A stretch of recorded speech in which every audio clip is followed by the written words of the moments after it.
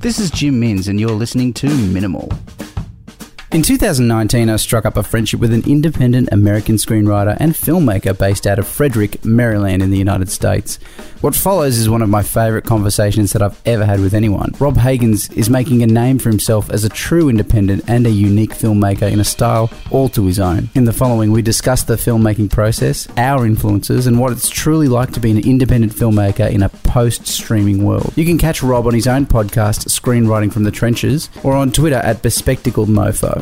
And I note that this conversation was recorded almost 2 years ago to the day, Christmas Eve 2019. So think of it in a context of pre-pandemic. Rob Hagans, thanks for being with me today. Thank you. Rob, you've just written and directed Barbara, which we think is, we've been led to believe is the first feature-length film to be written and directed on a smartphone. On an iPhone 11. Is that right? Yes, on the iPhone 11. Yeah. As far as I know, I am the first to jump on that horse. Yeah, nice one. And I'm glad to be to have that honor. Like, it's nice to have this world as big as this one to sort of have like a first in any space. Absolutely. Yeah. I think it's important. The field that we're in, distinctions matter. I don't know if you'd agree with that. Yeah, exactly. Yeah, so just to be able to be at the forefront of a pioneering method of filmmaking, I think is really important. So hats off to you for jumping ahead and doing that one. When we spoke in the lead up to this conversation, you said to me, Steven Soderbergh is your spiritual animal. Yeah, he very much is. Let's talk about it. Soderbergh, I mean, you can't ask for, I think, a better filmography. Like, if you look at his, the things that he's done, his body of work, I mean, he's got tiny little things like The Girlfriend Experience and Bubble. I'm a big fan of The Girlfriend Experience myself. And then you have, like, giant movies like the Ocean's movies. And then you have sort of things that are in between, like Haywire, which you can see is like a mid-budget, like those sort of things. And he's done, I would sort of consider him to be sort of the grandfather of today's modern independent movement. Because if you look at Sex, Lies, and Videotape, it's kind of like the sort of blueprint for most modern like indie films, like that 1 or 2 room, like 3 location kind of setup with like 4 main characters. Like before Rodriguez, sort of set up the model for the $7,000 movie, there was Soderbergh sort of going, this is a sort of a tiny blueprint as to how you can make something that's interesting without making it necessarily small, intimate, not small. Yeah, right. It's interesting parallel between you and Soderbergh. So, I mean, I wouldn't say that you're starting off your career, but maybe Soderbergh has had more bites of the cherries through happenstance. That's true. I mean, Soderbergh wasn't necessarily starting his career when he started either. He was a very successful music video director, and he was sort of in the business, but he hadn't really made a feature. He'd made like a bunch of shorts and different things, and he wasn't at the beginning of his career, but he certainly came in. But if you look at his first few features after Sex, Lies, and Videotape, you can definitely see him sort of figuring out like, where do I fit? Like, what kind of movies do I want to do? I feel that I'm sort of in that same space where it's like trying to figure out like, the kind of movies that I want to do, the kind of movies that necessarily people expect from me, and just kind of where I fit sort of cinematically. Yeah. I feel like my second movie, Around the World, and Barbara are kind of like cousins. Sure. They see each other at Thanksgiving, and they don't really like each other much. Yeah, right. Yeah. They're in the same family. Yeah. But my first movie is I don't know. I don't know. I don't have a lot of positive things to say about my first movie. Why not? I'm grateful for the experience, but I think I was when I look back on She's in the Details, and I said this to my wife more than a few times, I don't see myself in it like I see myself in these other two movies. I see someone who is very green and doesn't really have a command of his craft yet. And I had a sort of a lot of knowledge of what I was doing and stuff like that. I mean, even at that point, but it's very much a person who doesn't understand cinematography, doesn't understand. I think the biggest lesson that I didn't understand was camera language. Okay. The language, there's like, when I look at around the world, when I look at Barbara, I can see what there's a message in the cinematography. There's a camera language that I'm able to speak, in which I appear to be getting fluent in. If I'm not, well, I'm getting fluent in it. Yeah, anyway. sure. I'm learning all the time. But in She's in the Details, that you can tell someone who is just, it's like someone who goes to a foreign country and just like has like one of those pocket dictionaries. Yeah, I get that. I get that. But that's because you're a writer first. Isn't that true? Mm-hmm. So very much so. Right. Okay. So you're writing. So I'm not going to put words in your mouth, but you'd be comfortable in the story that you want to tell, and it's just the translation of that into. Yeah. I've sort of grown into directing. Right. I still would. I love, as much as I love it, I think I would give it up. Right. Not necessarily, but like depending on the project. Yeah. I feel I'm sort of the opposite of Soderbergh that way, where Soderbergh is like, I will give up the writing. Yeah. Whereas me, I would give up the director. If I matched up with, like a Fincher or somebody like that, or somebody who's got a strong visual style. Yeah.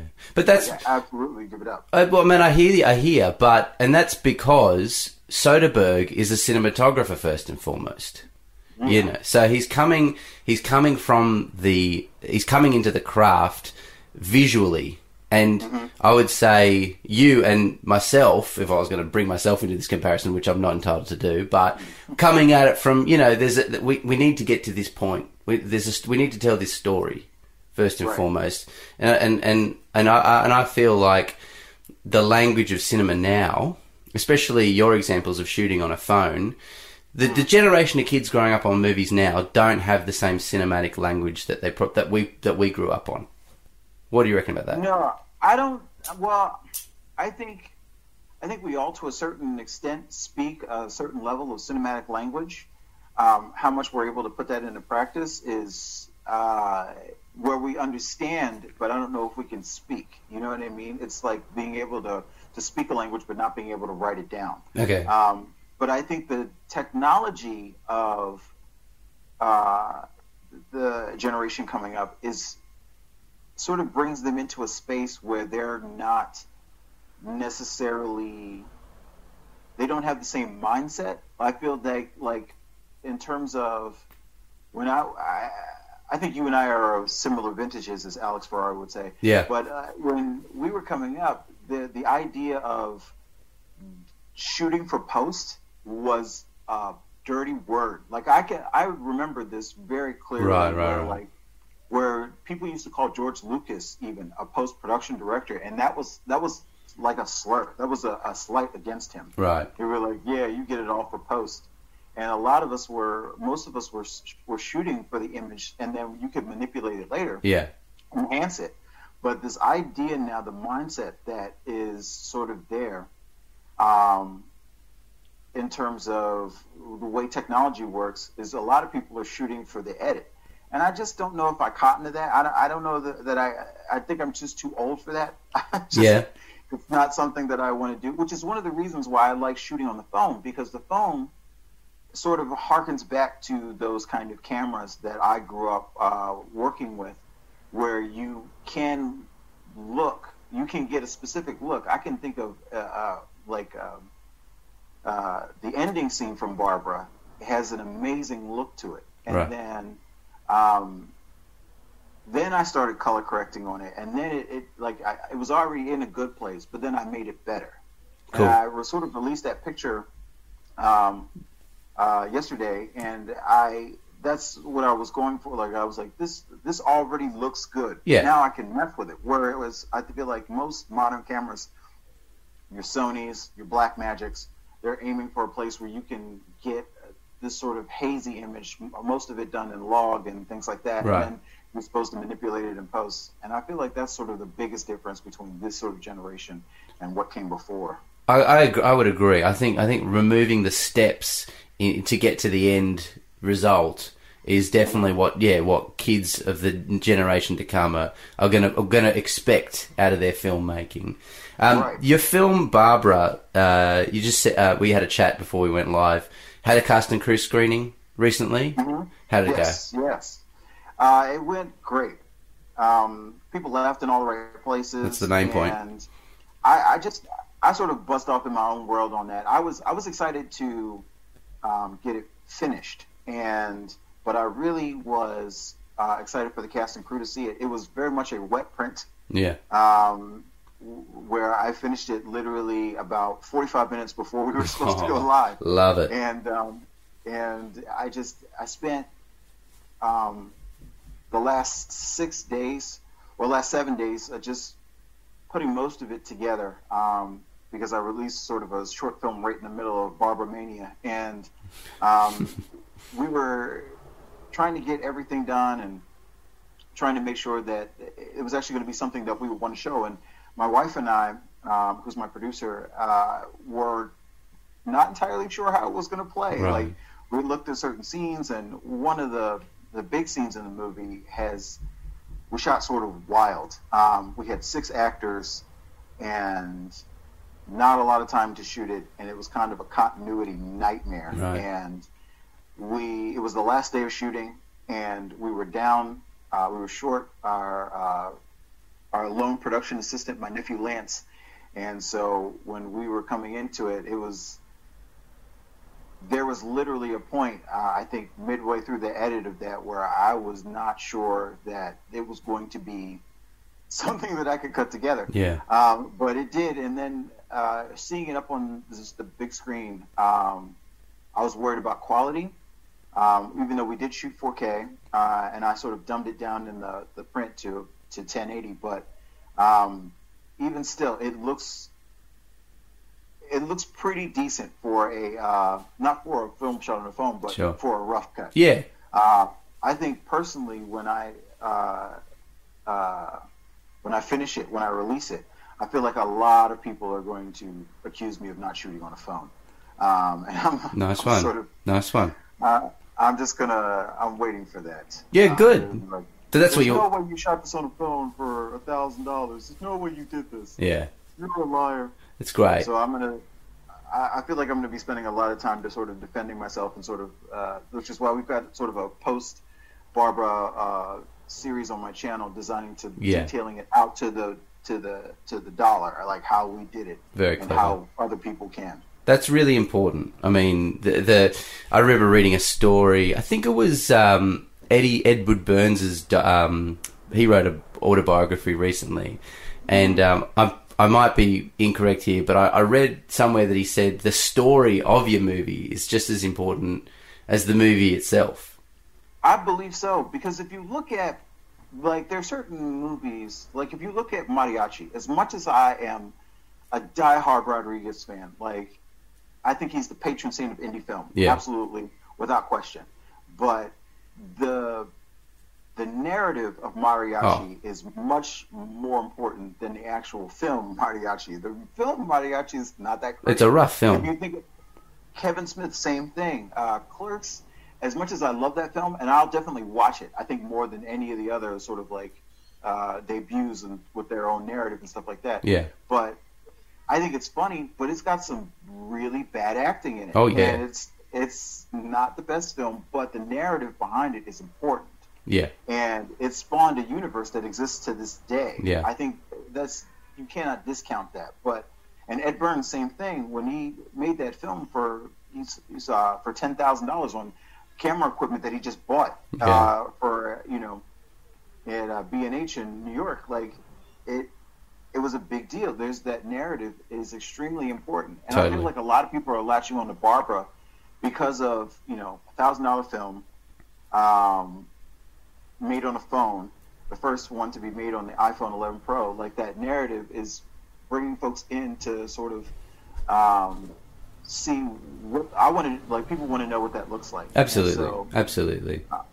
I'm trying to make sure that because you go into film forums, I'm sure you've seen like film forums and groups and stuff like that where people will say, "Oh, so and so didn't make that movie for that amount," or those circumstances. I never see that. I just, if somebody, like, if you're going to go to the effort of saying, I've done this for this amount of money, I believe it. Like, why would I not believe that? You know what I mean? Like, I don't know. There's a lot of haters out there. Yeah, like, whatever. I never understand the way things are. That's that whole thing of, things get popular and then, whatever. I remember when Jordan Peele's script for Get Out got nominated for an Oscar. Everybody in the world was talking about how great that movie was, and then when it got nominated, people were like, "Well, it wasn't that great." Oh, right. And I was like, what are you talking about? Yeah, yeah. It's either good or it's not good. Rob, I'm probably jumping ahead here because I wanted to get to it later, but you just threw me into a question where I wanted to ask you about societal expectations. This is a direct quote from you. From a podcast you recently were interviewed on. Well, you've just given us an example of a societal expectation. Jordan Peele's film is great. Everybody accepted it, universal acclaim, until it gets a certain level of acclaim. And then it's like, let's pull back the horses here. That's not what we were talking about. We were saying... Right, that's not that good. It's not that worthy. Tell us about your experience, and because I know it's a driving factor in your work also. Societal expectations. Yeah, I don't necessarily know that people see filmmaker like it's been sort of like that my whole life, or writer. One of those things where people just don't expect that out of me. I don't necessarily understand why, but it's one of those things where I've been sort of fighting against that my entire life. And people are all still to this day like asking to be like, "Whoa, okay, you do that? Like that's what you do?" Like, and I don't necessarily. I'm not trying to play against societal expectations of me, but I definitely feel like there's a place. And I had my short that I have on my channel, BBD, is very much about that.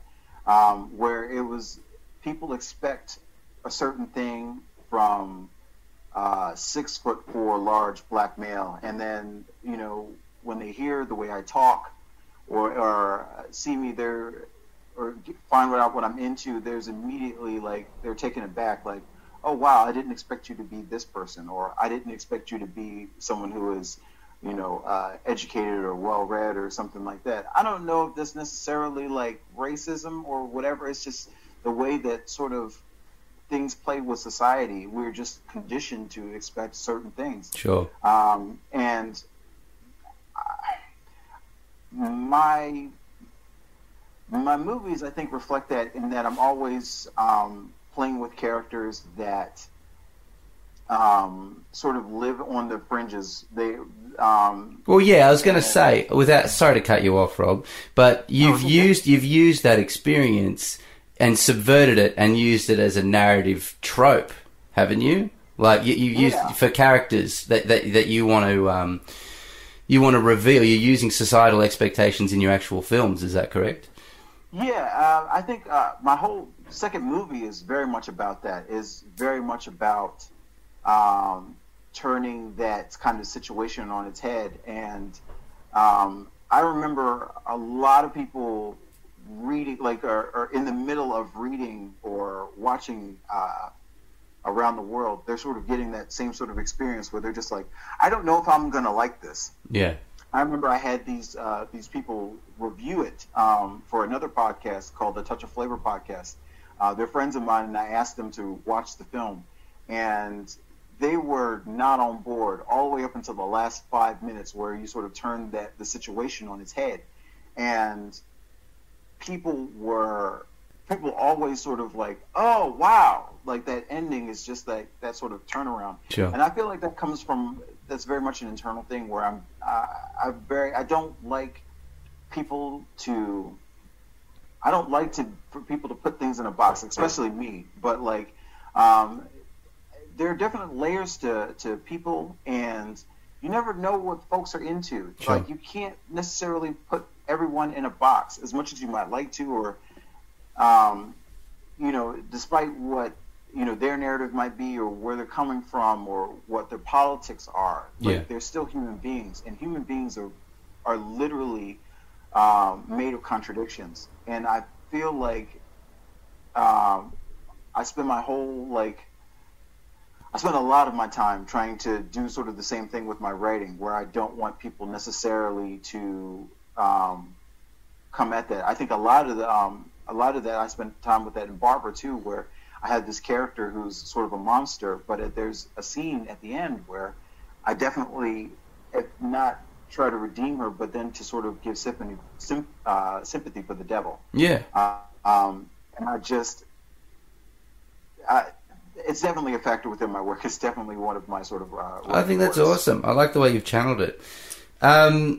So, you know, you made this film for $1,000. This is Barbara that we're talking about. It's going to be released in the next couple of weeks, the next couple of days. Isn't that true? We're going to go New Year's Eve? New Year's Day is going Day. up. Nice one. From hell or high water. Here we go. Before we get to, you know, information about where we can watch it, because I'm dying to see it myself, distribution as an independent filmmaker is a pretty important conversation. How are you releasing Barbara? And are you happy with the way you're releasing Barbara? You know, like we've talked about your marketing approach, but, you know, the release itself. Are you happy with the way filmmaking now, independent filmmaking now, exists in this model where we have to compete with trillions of dollars and limited screens, you know? Well, I mean, I think it's sort of that double-edged sword. In terms of Barbara, the way we're releasing it, a lot of people have been saying, like, as they see things, they're like, well, why don't you really consider, like, you know, traditional distribution? And for me, just sort of the way that I sort of experience media, I sort of am in touch with the way people want to experience their stuff. They want it the way they want it, and they want to get it as free as possible because people out there don't have a lot of money. And so for me, at least for this one, I was doing it as an education tool, but I was also trying to make art at the same time, which is just me double dipping. But so I'm not upset that we're releasing it to YouTube. That was the plan all along, and it was never in this space where I was just like, it's disappointing. I think the next thing that I have to tackle as in sort of the series, I think that's going to be my goal for as a filmmaker of 2020, is to sort of to move in that direction of what is sort of the best distribution arm, or what is the best way to release something that you do plan to try and make some sort of not necessarily a profit, but definitely some sort of money off of. Right. Like what is that journey? And I think that's what I'm looking forward to in 2020. If it's sort of project unspecific, but in this for Barbara. One of the reasons that I made it for $1,000 was that it's not something where, you know, you spent a bunch of money on it and then afterwards you put it up on YouTube and that's just money lost. I think $1,000 is a place where anyone can sort of dip their feet into that water and then not come away scarred. Absolutely.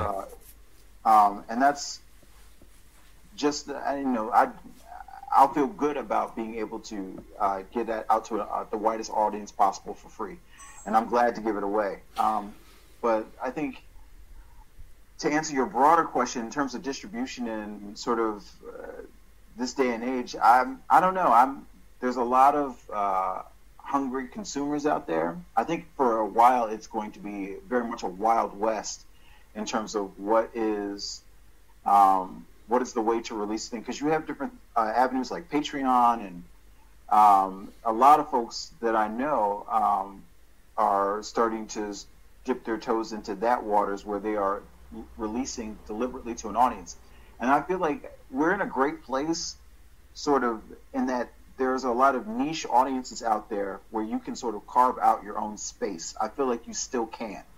And as long as you're consistent with your content and your audience, you can very much find your a self-sustaining sort of business model that you can adhere to. But at the same time, you are competing with a lot of voices. So, well, that leads me to my next question, man. Do you reckon you were born in the wrong era? And the reason I asked that, I've got a preface, right? That we were talking about our heroes, okay? Steven Soderbergh, Kevin Smith, Edward Burns. These are filmmakers who took, you know, similar situations to us where they had limited resources, but they had manpower to sort of, you know, get their limited resources and construct something. And this was at a time and a place in the mid-90s when people like Harvey Weinstein or someone would snatch these things up because you could put them on a screen in, you know, right. off Broadway, you know, and people would go and watch it. This is before everybody had subscriptions to Showtime and all sorts of the streaming platforms. Obviously, we know that those models have gone away. Filmmaking has become much more ubiquitous. So has the distribution platforms. Are we in the wrong era now where we're telling these stories that have broad form appeal, yet the audience is so forked? You know, like, I mean, as in FORKED, that they're not around. You know what I mean? Like they're dispersed too far. How do we find these people? Well, I think I mean, for me, I think, I don't know that I would necessarily, I have sort of a bias because I sort of was coming up in that sort of the cowboy days of video. Me too, yeah. And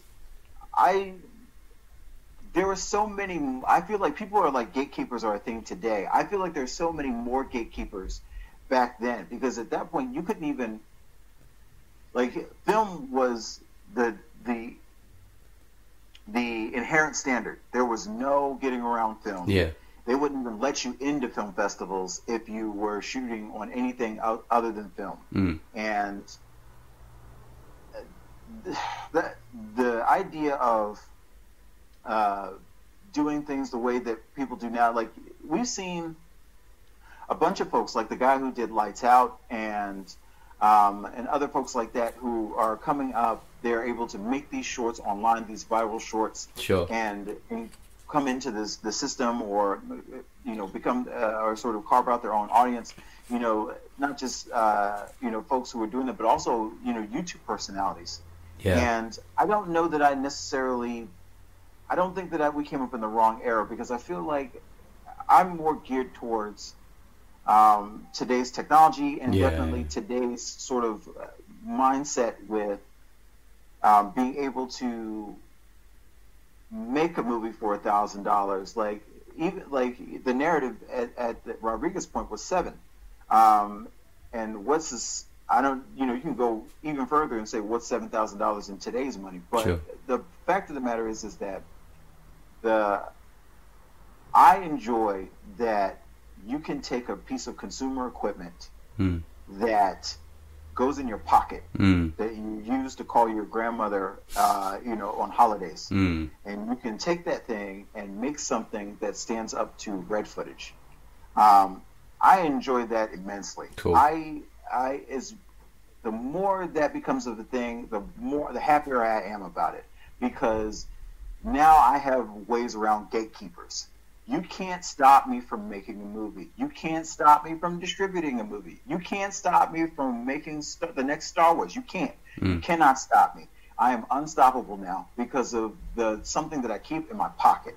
And while no one has necessarily done that yet, but that's not to say that it can't be done. Yeah. And you know, I very much enjoyed that freedom to be able to make the kind of content, as much as we all hate the word content, but make the kind of content that I enjoy and stuff like that, and not necessarily worry about what's commercially friendly or that sort of thing, or, you know, or be able to make a movie for $1,000 that has a kind of quality that could be released, but doesn't has to worry about making so much money back. Yeah. There can be a calling card. There can be something that's educational. There can be a rallying cry. Yeah. Art as a rallying cry, and not being able to having to necessarily kill yourself financially, trying to make back even $7,000 or $20,000, $50,000, the kind of model. Because it used to be you couldn't even step into a film festival without a film that was made for any less than $150,000 to $100,000. Mm-hmm. But that kind of those days are done, and Yeah. I'm glad they're gone, and good riddance. Yeah, fair call, man. Just going back towards your chasing of a cinematic image that's on par with a Red or something like a what was it, the other cameras, the Alexa or something like that. You're putting your iPhone 11 footage up against those on a side-by-side platform, and that's exciting. It builds a great narrative for your story to tell, like as you said, the story of Barbara. With the mobile phone technology being around and accessible to everyone, and the rise of everyday occurrences appearing on YouTube that have been shot on people's phones, how important do you think you will be in chasing the image in about 5 to 10 years? Like if you could tell a story that was in 4:3 or shot, whatever this is called, that yeah, sort of that Instagram aspect. This is how people are using their cameras, right? So so at the moment your film is on comparison with high grade technology. There's a lot of videos at the moment, because I'm studying law here in Sydney, right? And I'm addicted to these videos. There's 1,000 of them a day where people film their interactions with the police at roadside stops, and you go down this rabbit hole, and you just keep going. It's incredible viewing, right? And I'm thinking to myself, this is how kids are consuming content. They're not looking at Scorsese the way we did and thinking, well, how do I recreate that image on my phone? Potentially in 5 to 10 years from now, they'll be like, I know how to tell a film. I just point and click. Is this? Right. Do you see your own work going in this direction? I mean, you've already got the tools. It already has. I'm glad you brought this up, because we very much we sort of wanted to play up the narrative of the film with Barbara, in that when I considered the cinematography for this movie, I very much considered it for Instagram. And we shot a lot of one-shots, and we shot a lot of coverage where you're fitting all of the characters within the frame and stacking them in layers. And we shot a lot of our sort of camera mindset was, if Wes Anderson made a film for Instagram. And so we literally shot Barbara like that. And so it's already there in terms of, whether or not we're shooting for those platforms. And I don't know. I would hate to think that, eventually all films will get to that point where we're all sort of shooting for that vertical aspect ratio, or shooting this way instead of this way. Sure. But at the same time, you can't be afraid of the future, and you can't stop technology. Sure. Technology is going to advance, and kids are going to experience things the way they experience them, and then they have their own flavors. And it's just like the previous generation being all precious about film versus digital. Yeah. Where Red is a thing now, but as it was coming out, it's very much a disruptor. Totally. And that idea that those gatekeepers who were saying so many different things. I literally had this the other day where someone saw the Barbara trailer and accused me and said, with a stunning amount of racism, that Spike Lee would never shoot anything digitally, as if Spike Lee, A, was a monolith for black filmmakers, and B, as if Spike Lee, as a young filmmaker in 2019, wouldn't shoot digitally. He absolutely would. Of course. No one is clamoring to shoot to shoot film in 2019 coming up. Like, you don't see a lot of these younger kids going, geez, you know what, I'd love to shoot a 16 millimeter. They don't. They have their phones, they want to shoot. Absolutely. And they want to be a part of the narrative. Like that. So for me, I don't necessarily agree with it. Mm. I can see it going to that sort of space, especially for a lot of the way content is consumed, Yeah. because you have Instagram influencers and YouTube influencers, and there's a lot of things being shot for YouTube. And that idea of being precious about it, like that you can dictate the way people consume their media, that's the way of the dinosaur. That's the way to obsolescence. And so for me, it's already affecting my work. And I think it will continue to affect my work in the future. But, there's still people are still going to the movies and enjoying cinema the way, quote unquote, cinema is supposed to be. I'm looking forward to see Star Wars 9 just like everybody else. And there are certain movies, like when they re-released The Breakfast Club, at the Alamo Drafthouse, I'll go to see it. I like to go to the movies. I think people will always like to go to the movies as a communal experience. Yeah. But in terms of content that is consumed at a very rapid pace, there's nothing you can do. It's going to, create a film. It sucks, but there's nothing you can do.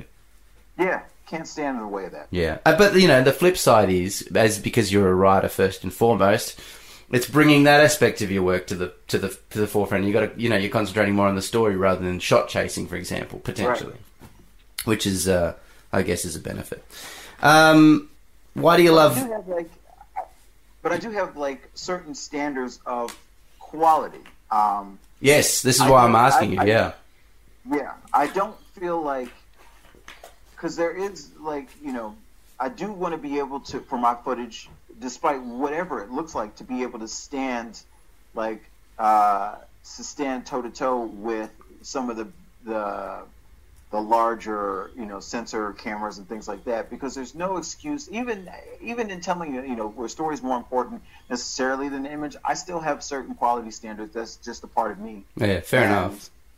I just can't, I don't think I want to get to a place where I would sort of have those lax standards and stuff like that in terms of, well, we just shot it. I mean, the story was more important, and no, I don't think I'll ever get there. That's fair enough, but I reckon the kids are going to think the complete opposite.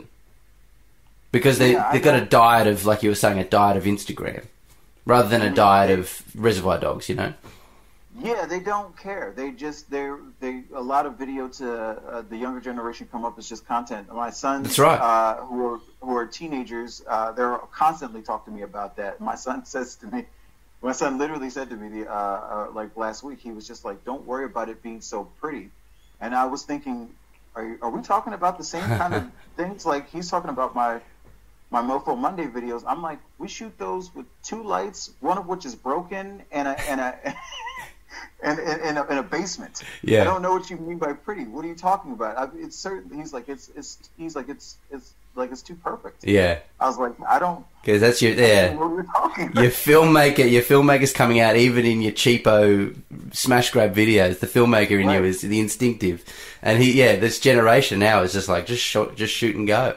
Right. It's interesting times. Why do you love Closer? Mike Nichols' Closer. Why do you love it so much? Oh my God, where to start? The dialogue, the cinematography, the acting. Number one, the acting. That scene. There's certain everything about that movie. I think it's virtually perfect. But if you think about a scene like the first scene between Jude Law and Julia Roberts, and they're just existing in that space, and they're just tossing dialogue at each other. And Julia Roberts is just casually snapping photos of Jude Law, and the two of them are so authentic. Julia Roberts, I don't know if she's a photographer, but she looks like she's been shooting for years. She looks like that is her job. And Jude Law is existing in the skin of that character. He has bad posture, and he is sort of an asshole, and he has commitment issues, and just everything about that scene is amazing. And it's just two people talking. Yeah. And it's just human beings existing, like I said, full of contradictions, and I love it. Lightning in a bottle. I could not love it anymore. I love the pacing of the dialogue. I love the cinematography is just the way that it just allows the character to exist within their space. I rewatch that movie several times a year, and Interesting. And I think it represents a mile of film. And I love the fact that it's underrated. I also love Mike Nichols as a director. Well, yeah, for sure. The Graduate, also one of my favorite films. Great movie. And if you want to talk about what filmmaking is, what cinema is, like, start with that movie, and you could teach a class on it. It's interesting. Everything from the top down about it is just so good. Yeah. And well, I can see how it influences your work, Rob, because if you think about the scene you were just describing, Julia Roberts and Jude Law, and it's two people in a room captured. It's essentially lightning in a bottle. Like, that's cinema. Mm-hmm. You know, there's no special effects. It's just, you know, well lit, well discussed, well framed, and then, but, you know, it's people using their craft on the stage, on the floor, and getting that in the camera. And obviously that's influencing your work because you're making talkies, you're making you know, dialogue driven films. So how important so is rehearsal important? Like, how do you stage your shots? I mean, I know you shot very effectively for Barbara, but how important is this rehearsal process, or do you like the spontaneity? What's your process? I do love. I don't necessarily always get rehearsal time. Sure. I remember on Around the World, we got a little bit of rehearsal via Skype. And that helped a lot. And the two actors were able to rehearse with each other because they were both in Los Angeles. Cool. Across the country before they both flew over. And so that was really helpful because they came to me off book, and then it was just about blocking, and we were able to create within the space. Barbara, for me, especially certain sequences, I'm very much about rehearsal on set, but I also don't like to rehearse it out because you will find like the raw energy of like beginning performances, and sometimes you get that lightning in a bottle things where you just get it, you just snatch it on a first take. There's a lot of one take only shots in Barbara where we just like nailed it that first take, and I was just like, okay, move on. Nope. And certain actors, you know, don't, you know, like that. They're just like, really, you don't want to do another one? And some actors are like, I love it. Let's do it. Let's go. Let's move on. Sure. Like, I got it. Good. Yeah. And you sort of have to navigate as a director, like who's, depending on what you have time for, what your production schedule allows for. You know, you might want to do that second take just to sort of, or a third take just to sort of give folks that chance to feel like they were able to get what they wanted out. But for me, I sort of ride that line between like sort of what would be like almost like a mumblecore-esque kind of. Yeah, I didn't want to say it, but yeah, that's. Yeah, like a mumblecore-esque kind of place, and also from a rehearsed kind of space. It's just, and that's just, I think, the nature of not necessarily convenience, but of necessity of having 6 days to shoot an 89-page film. That's right. And you can do rehearsals during sound checks. You try to combine those things and stuff like that. But I would love to be able to rehearse things down to like let's say a Sorkin kind of level of rehearsal where you can, you know, they did a bunch of rehearsal on Steve Jobs. I remember, like it was like a play. Sure. But that's not always in the budget. Indie filmmaking. No. That's right. You got to make do with what you got. That's right. Rob, tell us about Barbara. When's it getting released, and how can we watch it? Well, I have a YouTube channel, Bespectacled Mofo. Bespectacled Mofo. Yeah, it's on the there hat. It is on the hat, and I'll put a link in the description as well. Yeah, it's my YouTube channel. I will be sort of, my year-long journey sort of ends in March. We sort of started this journey about $1,000 feature film, but it will be there New Year's Day. Beautiful. So whether you're subscribed or not, but I hope you subscribe.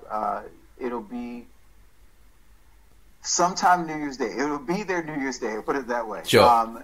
We are, I think, about 70% through it, and in terms of production quality, towards the end, we're just finishing up the sound, and we're finishing up color correction, and we're sort of picture locked. Beautiful. Which is great. But it'll be there, and we may, I don't know, I've been considering doing a kind of release for Instagram, because the actors have been asking me, because there are a lot of younger actors. I'm 36, 37 next month, right? And so for me, I'm like, YouTube, yay, and Vimeo. Yeah. But some of the actors have been asking, like, well, what are we going to do about Instagram, because it's very important to them, and that's where they sort of exist, way more than necessarily Facebook. But yeah, so I'm maybe considering something for that. And what would that look like? What would you split it up into sections? What would you do? Maybe it might be do something where you set it up into something where being that it's a 70-minute film, you could put it up into like 7-10-minute segments, sure, or 10 7-minute segments. Yeah. So you could probably do it that way, and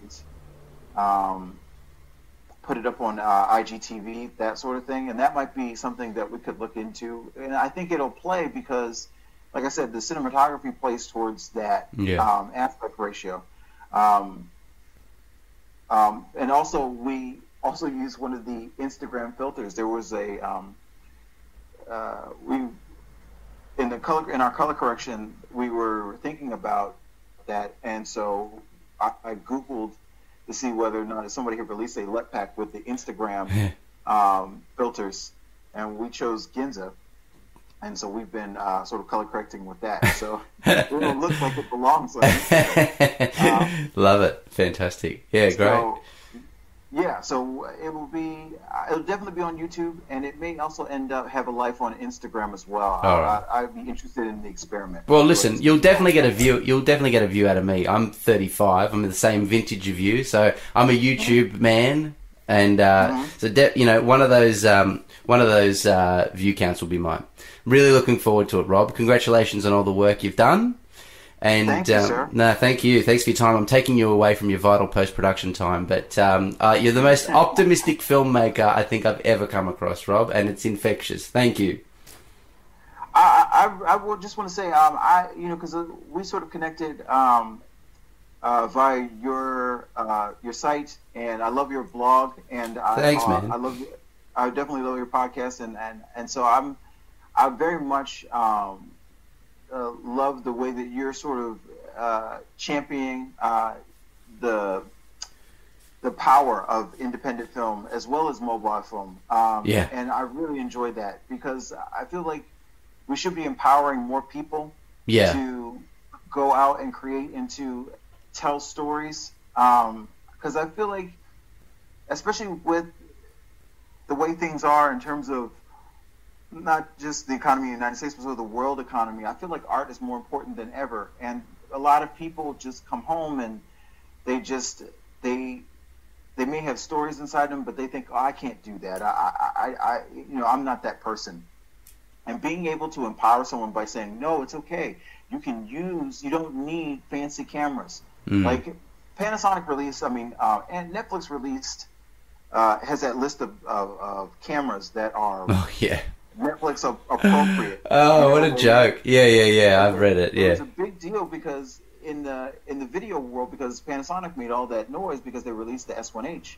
Right. And they were like, this is a Netflix appropriate camera. As long as you use these settings and blah, blah, blah. And for me, that was kind of like, are you kidding? It's bullshit. Total bullshit. Right. Yeah. It's total crap. Yeah. And not only that, but the opening price of that camera, not that, whatever, Panasonic, price your camera wherever you want. I don't care. Sure. But at the same time, that camera is priced at $4,000. So you mean to tell me, so even to get into what you're saying is possibly to get into Netflix's good graces, it's a $4,000 asking price at the beginning. I know. To get into anything else, $4,000. But Rob, your hero gets in on an iPhone 11 or an iPhone 10. Right, exactly. So that's sort of my point, because we let Soderbergh in with a phone, not even an iPhone 10. He only did it with an iPhone 8. Yeah. So they're full of it, mate. They're full of it. They're totally full of it. But that's interesting, Rob. I was going to say, I think you're 100% right. I think art is important, and it's a bit of a wank to say that, right? Oh, art, you know. But if you look at the current state of the world, getting a little bit geopolitical here, the way to counter divisions is to create things that people can enjoy, I think. Right. If you're enjoying the same, like, you know, if we're enjoying the same kind of content, there's at least a space where I agree. we are both fans of these things. Yeah. We have the same sort of references that condense into what is this piece of art. 100%. And so if you can meet on that, then you can find ways to get over the other stuff. Exactly. Because here's this place where we connect, where we enjoy something, and we can find common ground or friendship in that goes beyond everything else. We might be polar opposites and stuff like that.